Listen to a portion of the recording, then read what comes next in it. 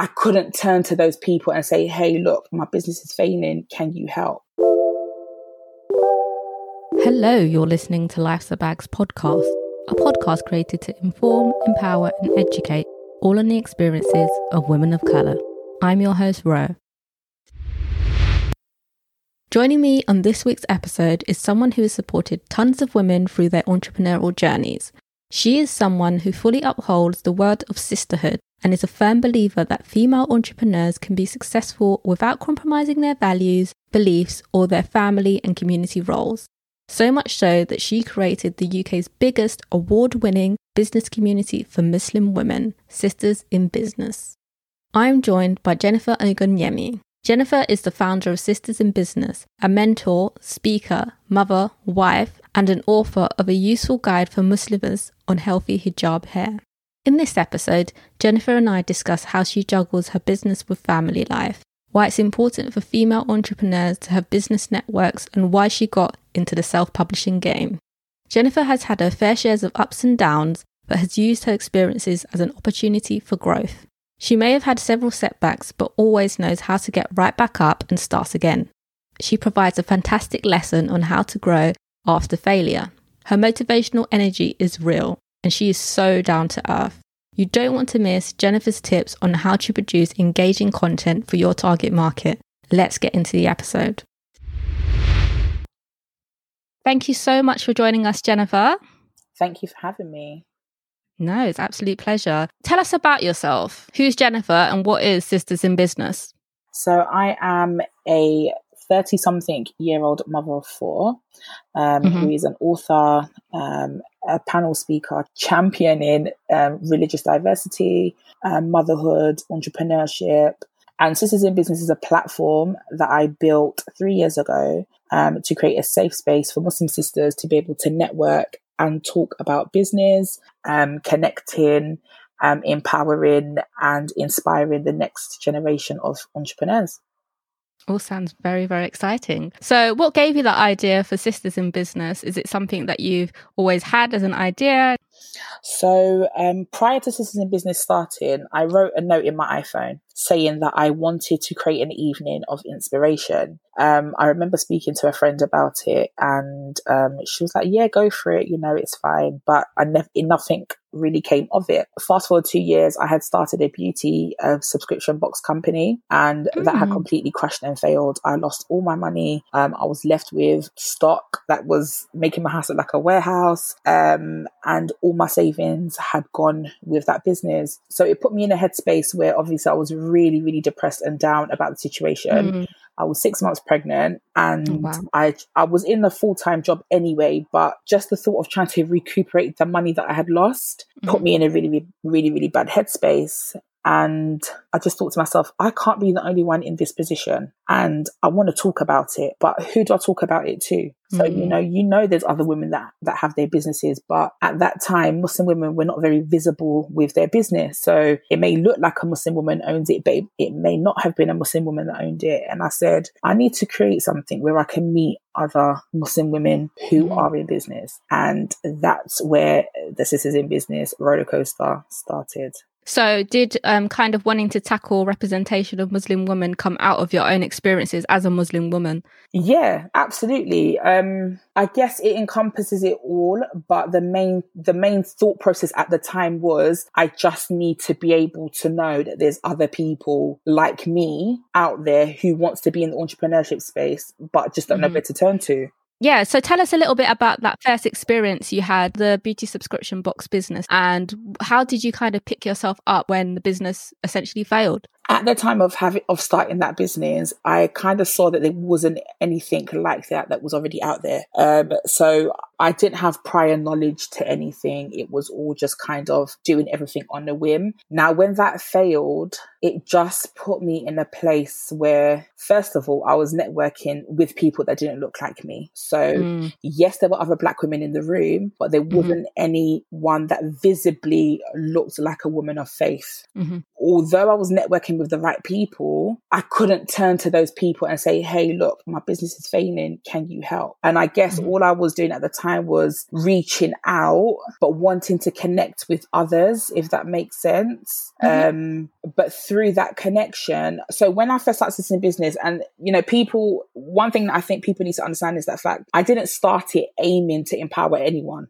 I didn't start it with the mission to say, okay, I want to build this massive platform and, you know, I want it to turn into this. I didn't have any of that. I literally just wanted to meet other sisters like me who was in the business world.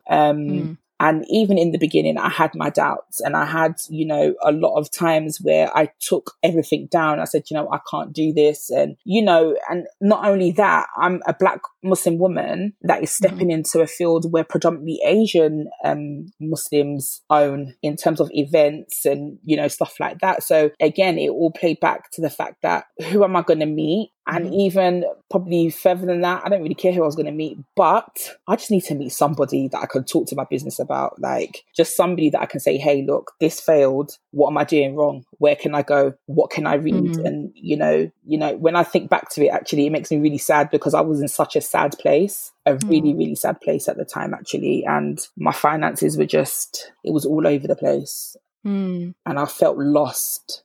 I felt really, really lost, actually. So what helped you in that moment? I guess what helped me in the moment was, what helped me in that moment, apart from the support of my husband and apart from the fact that, you know, you kind of pick yourself up and keep going, I knew I had to create something because I had my fourth child coming. And I didn't want to go back into the NHS world because I was, you know, from NHS in GP management, and I didn't want to go back there after my baby. And I knew that I wasn't going to go back after that. So I was kind of like, I need to, you know, pick up and do something so that by the time I'm on maternity leave, I've got something going. And that's how I guess that's how I probably got out of it. But there wasn't anything in specific that I'd done that said, or I read that was really profound to me, or, you know, I saw a sign of something that was profound. There was nothing like that. It was just, I need to do something because this baby's coming.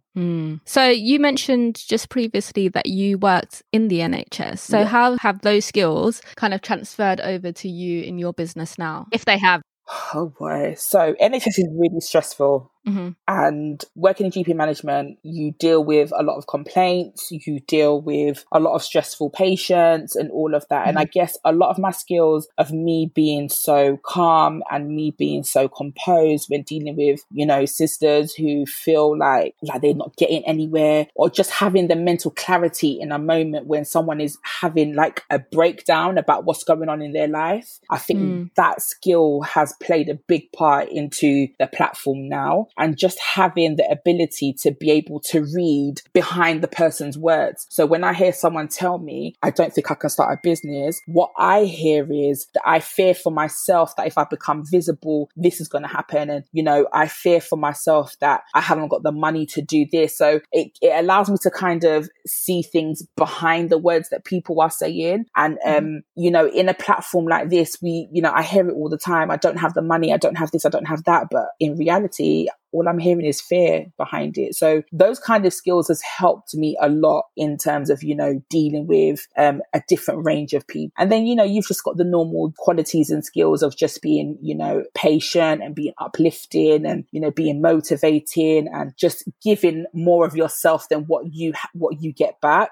All of that has come from NHS. So my career in NHS spans over 12 years. So I've been in NHS for a long time doing a different range of things. And that has definitely helped on the platform. What was it like raising capital or saving to start your own business? So if you're talking about this platform, I started the platform with nothing. All I had was my words, my genuinity, and the credibility that lended into the fact that I was someone that could be trusted. And I just approached the venues and I said, I haven't got no money, but I need a venue to partner with for me to do this. And we partnered with a really cool venue that was in East London at the time. And they gave us everything. They gave me the venue. They gave me the refreshments. They gave me everything to be able to start. Oh, wow. And then we also had a good sponsorship as well. So, you know, I had people that didn't even know me, but read into the fact that I really wanted to make something of this. And they sponsored us with monetary value, or they sponsored the the refreshment table, and all of that actually allowed me to have my first event. If it wasn't for that, I wouldn't have been able to do it because I didn't have the penny to do it. My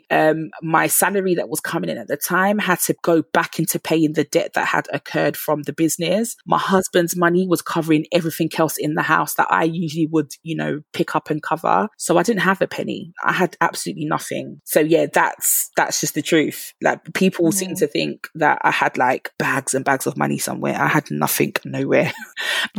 So no, it really sounds so inspiring to hear from someone that's actually truthful as well, to kind of be like, you know what, I actually had nothing and I had to work and I had to grind and I had to make the right connections and like be willing to kind of put myself out there. So no, it's definitely positive and nice to hear from someone that's real. Thank you. And you know what? It's all part of the journey at the end of the day. Do you understand? And it humbles myself. It allows me, this is how I think about it. Everything has humble beginnings.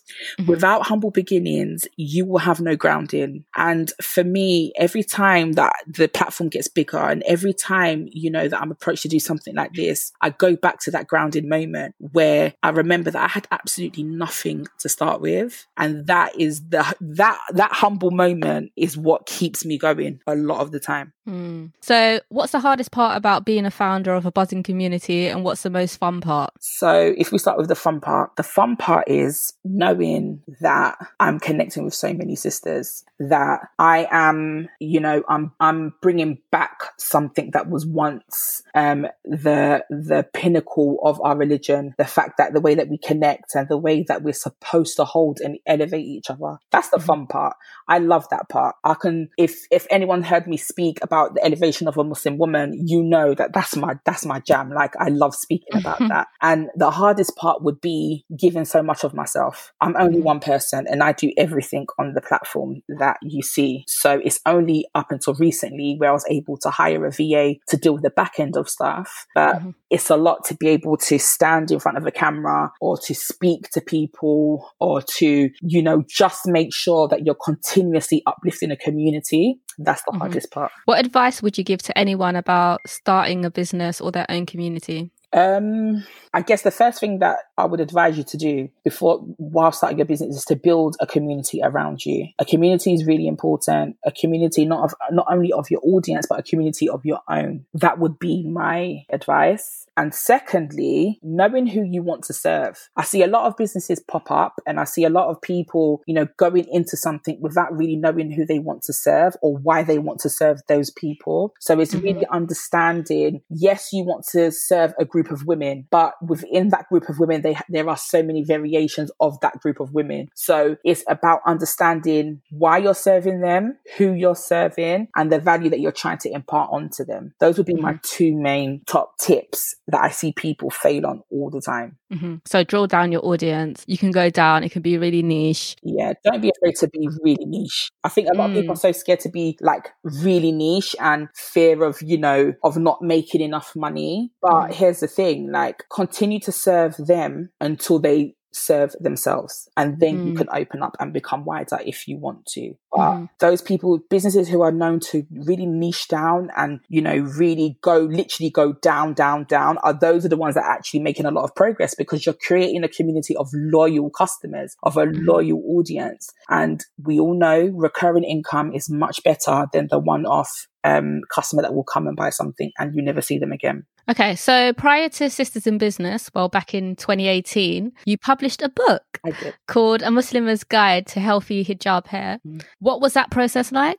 Oh, this process was really difficult because I'm not a writer, or I thought I wasn't a writer.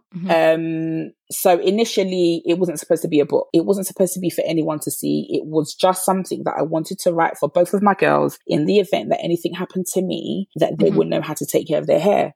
So I wrote it and my husband got a hold of it and he read it and he was like, you need to get this out in a book. And I was like, are you sure? Like, who's going to want to read something like this anyway? Do you know what I mean? And anyone that knows me knows that I've been doing hair for many, many, many years. And I had a really good client base at the time as well. And I thought, okay, let me give it a try. So I wrote it up again and I edited it properly. And I gave it to a few friends. I said, could you read through this? And all the feedback was really, really good. And that's when I thought, okay, let's start putting this into the process. So the process itself wasn't difficult. And I think that's something that people should know, that people who want to become authors, the process, that it wasn't difficult. What was difficult was taking out the time to write the book and write it in a way that it wasn't just, it was speaking to everyone rather than just speaking to a person. But it was an enjoyable process and I loved every minute of it. When I saw the cover of my book, I literally screamed in the car. When she emailed me the cover, I was like, no, like this is it. Like you've just like you've hit the nail on the head. Like this is my book, you know? And then when I got the first copy and, you know, my son literally broke down into tears. He was like, oh my gosh, mum, like you've got a book now. And I was like, yeah, like for real. Like I've got a book. So yeah, it was a really good process and the outcome of it was amazing. And coincidentally, it actually launched on International Women's Day, which was again even more amazing. It was perfect. Absolutely. Oh, wow. So did you kind of have like initially the idea to do the book, or was it just out of, you know, you felt like you needed it to get it out there for wider audiences? What kind of sparked you to go down that lane? I think it was my husband. He said, you need to get it out and let people read it and let people know that there's, you know, that you're good at what you're doing and you know what you're talking about. But then also, again, it was also a thing of everlasting charity that I wanted. Like I wanted to leave, I'm really big on leaving legacies and I wanted to leave a really strong legacy. If people spoke about me, what is it that they're going to speak about? What is it? How are people going to benefit from me? My thought processes, my intellect, my knowledge, how are people going to benefit from that? And when I was going through the motions of writing the book, which, you know, believe me, my paper had many tears on it. It had many things in it. And the book is not even that deep, but it was just the fact that I'm sitting here writing something for other people is what really got to me. But it was more of, I need to leave a really good everlasting legacy. And this was one of the ways I was going to fulfill that. Oh. So did you self-publish or did you work with a publisher on the book? Yes. So I self-published. And the reason for doing that is because I wanted to maintain complete control over it being for the niche it was for, and without having to go through the validation of anyone else saying you need to put this in, you need to take that out. It was my work and my words, so I kept it at a self-publishing route, which again was really super simple. So at the moment, Amazon is the one where it's placed, and they're the ones that does the logistics of everything and the printing of everything.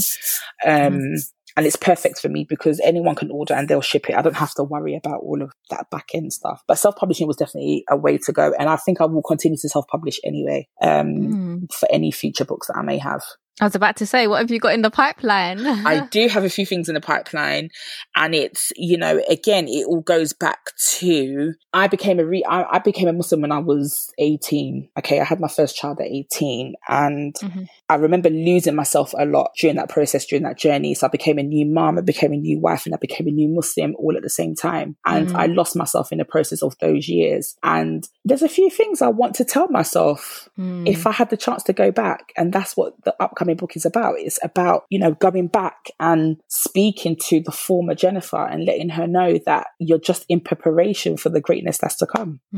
Lovely way to look at it, isn't it, really? It really is. So can you give us some advice on producing content and events? How do you decide on what works and how do you know what your audience will be interested in? Oh gosh, I think first of all, if we talk about content,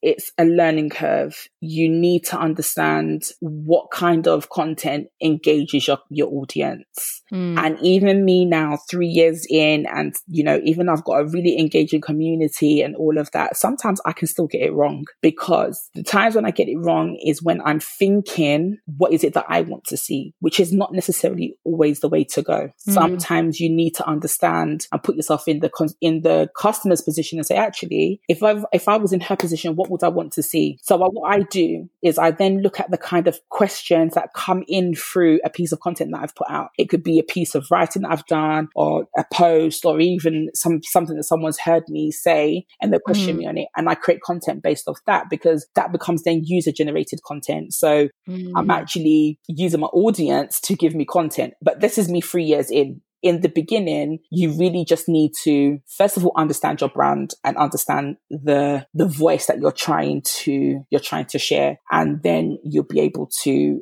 push out the kind of content that will be engaging, because content is so variable. Everyone is doing so much, and it can look like everyone's doing the same thing. So it's just about knowing your customer's voice, I think, is really important. If we're talking about events, babes, I have no blueprint, okay? I have no blueprint. I have had a host of events where it's sold out.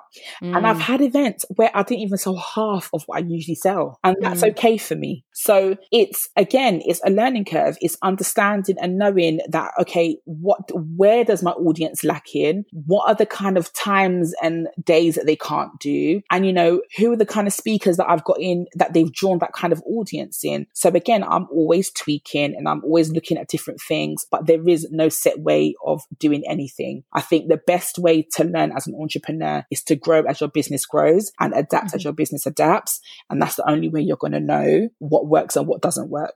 As a mother, how have you managed to balance motherhood with working on your own business? I haven't. I haven't. Listen, there are days I'm looking cute. There are days I'm looking a bit, you don't want to see me. And, I'm so real with that, because I feel like this whole mummy blogger world, first of all, has everyone so looking like motherhood is the best thing on earth. Yes. God, yeah, I know. They've always got it together, haven't they? Right. And no one ain't got it together like that. Let's be real. Okay. This is motherhood. It's a journey. But the things that I have learned that works for me is knowing when I can't do something and knowing when I can do something. Knowing when I'm not here to make myself look perfect, but also I need to honor the moments when I am not so perfect, if you understand what I mean. So for me, that's the only balance that I have. I don't have it all put together. I will never say that I have it all put together, but I know what I'm good at, and what I'm good at is knowing when I can and when I can't. That's the way that I balance motherhood. So as a creator of a community, what does a day in a life look like for you? Oh gosh. 5 a.m. starts with emails and all of that. And then I get my kids up and we've got the school run. Then I come back and I've got 3 hours to do housework and cooking. Fast forward until after school times. And then we've got heavy schedules with football, ballet classes, gymnastics and swimming. So, and then when everyone's put to bed at 6 p.m, then the laptop comes out again and I'm working all over again up until about 10 o'clock. And then I go to bed to get some rest. It's not that glamorous, to be fair. And half of the time I'm walking around with a hijab that's got a stain on it. Walking around with eating snacks that I probably shouldn't be eating, but I had no time to sit down and eat. And lots of Costa. Lots and lots of Costa. Oh, is that your addiction? Chai lattes is the thing, girl. Trust me. So what do you do to relax? I love a good party. So me and my friends, we do like to have a good party, a good turn up. But besides that, just sitting down and binging on Netflix. And just knowing in that moment, I'm just going to be a slob. That's a relaxing moment. No, but that's the thing. Sometimes you just need that moment to yourself, don't you? Right. But the main thing I think that I absolutely love is my skincare. And I do 12 steps every single evening. And for me, that just brings back a moment of I'm doing something for myself. So that I can go to bed feeling like I've accomplished something for myself. So when I wake up the next day, I wake up feeling a little bit more refreshed and a little bit more ready to start a whole nother day of being a mom and all of the other stuff. But yeah, there isn't many things, that I can do because children are still quite young. But I do what I can in the moments that I have. How has lockdown changed things for you? So in terms of the business, it has completely turned everything on its head because a lot of my income comes from the in real life events, which obviously we cannot do. So that's completely changed the business. But it has also made me realize that my business also needs to be a lot more virtual than it is in real life anyway. But in terms of personally and my family dynamic, we're homey people anyway. So we're not really missing being out. But I think just having moments of solitude to myself is what I've realized that I need a lot more than I actually realized that I did, if that makes sense. So yeah, personally, it showed me that Jennifer, you need some moments where you're just by yourself. Like it's all good, like feeling like, you've got your family around you, but just to have have some clarity and just have that headspace for myself. After lockdown, there will be a few changes in my household, I can tell you.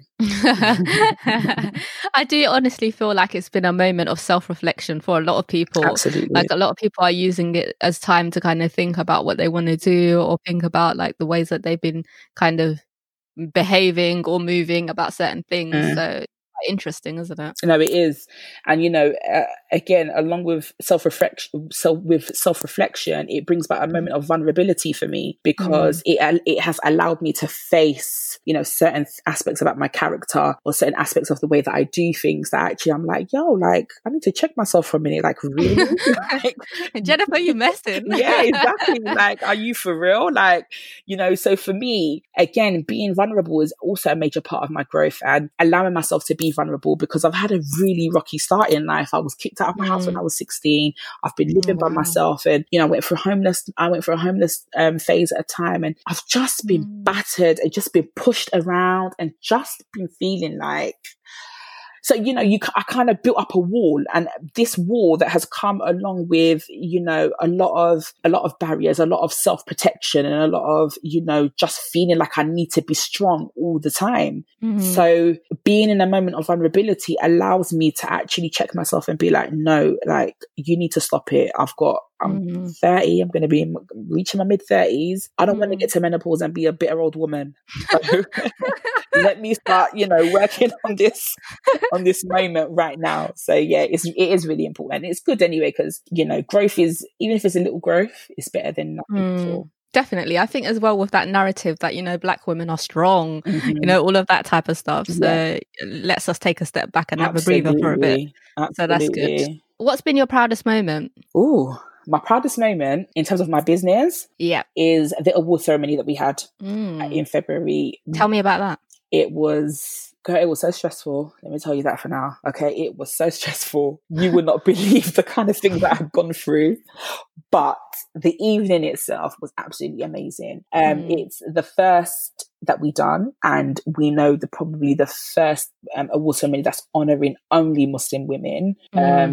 So it was, a lot was riding on it, but it was such a beautiful evening of just celebrating and just elevating other women who are working so bloody hard in their businesses that we don't get recognized because we look visibly different, or the way that we, the way that media has put us, the kind of light that we're in, just to be in that moment and just to clap for another woman, it made my heart so full. I had such a full heart after. So yeah, it's something that we're going to continue every single year. And we just hope to grow and, just continue to have this amazing space for us. So that has definitely been my proudest moment. Definitely. It sounds really rewarding as well. It was. Babe, listen, I couldn't walk the next day. My feet were so swollen, right? My hijab had like all sorts of makeup all over it.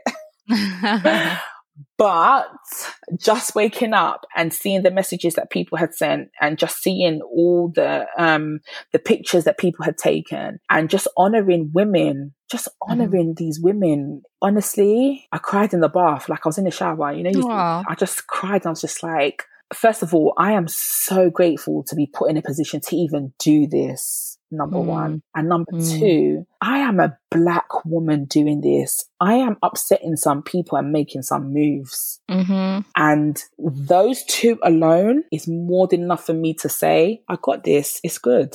Yeah. So yeah, it's been a memorable moment and such a rewarding one at the same time. So what's the vision and what's the end goal? If I tell you that the end goal is, I don't know. And I say that all the time. Why? Because I'm growing with the brand. I'm growing with the platform.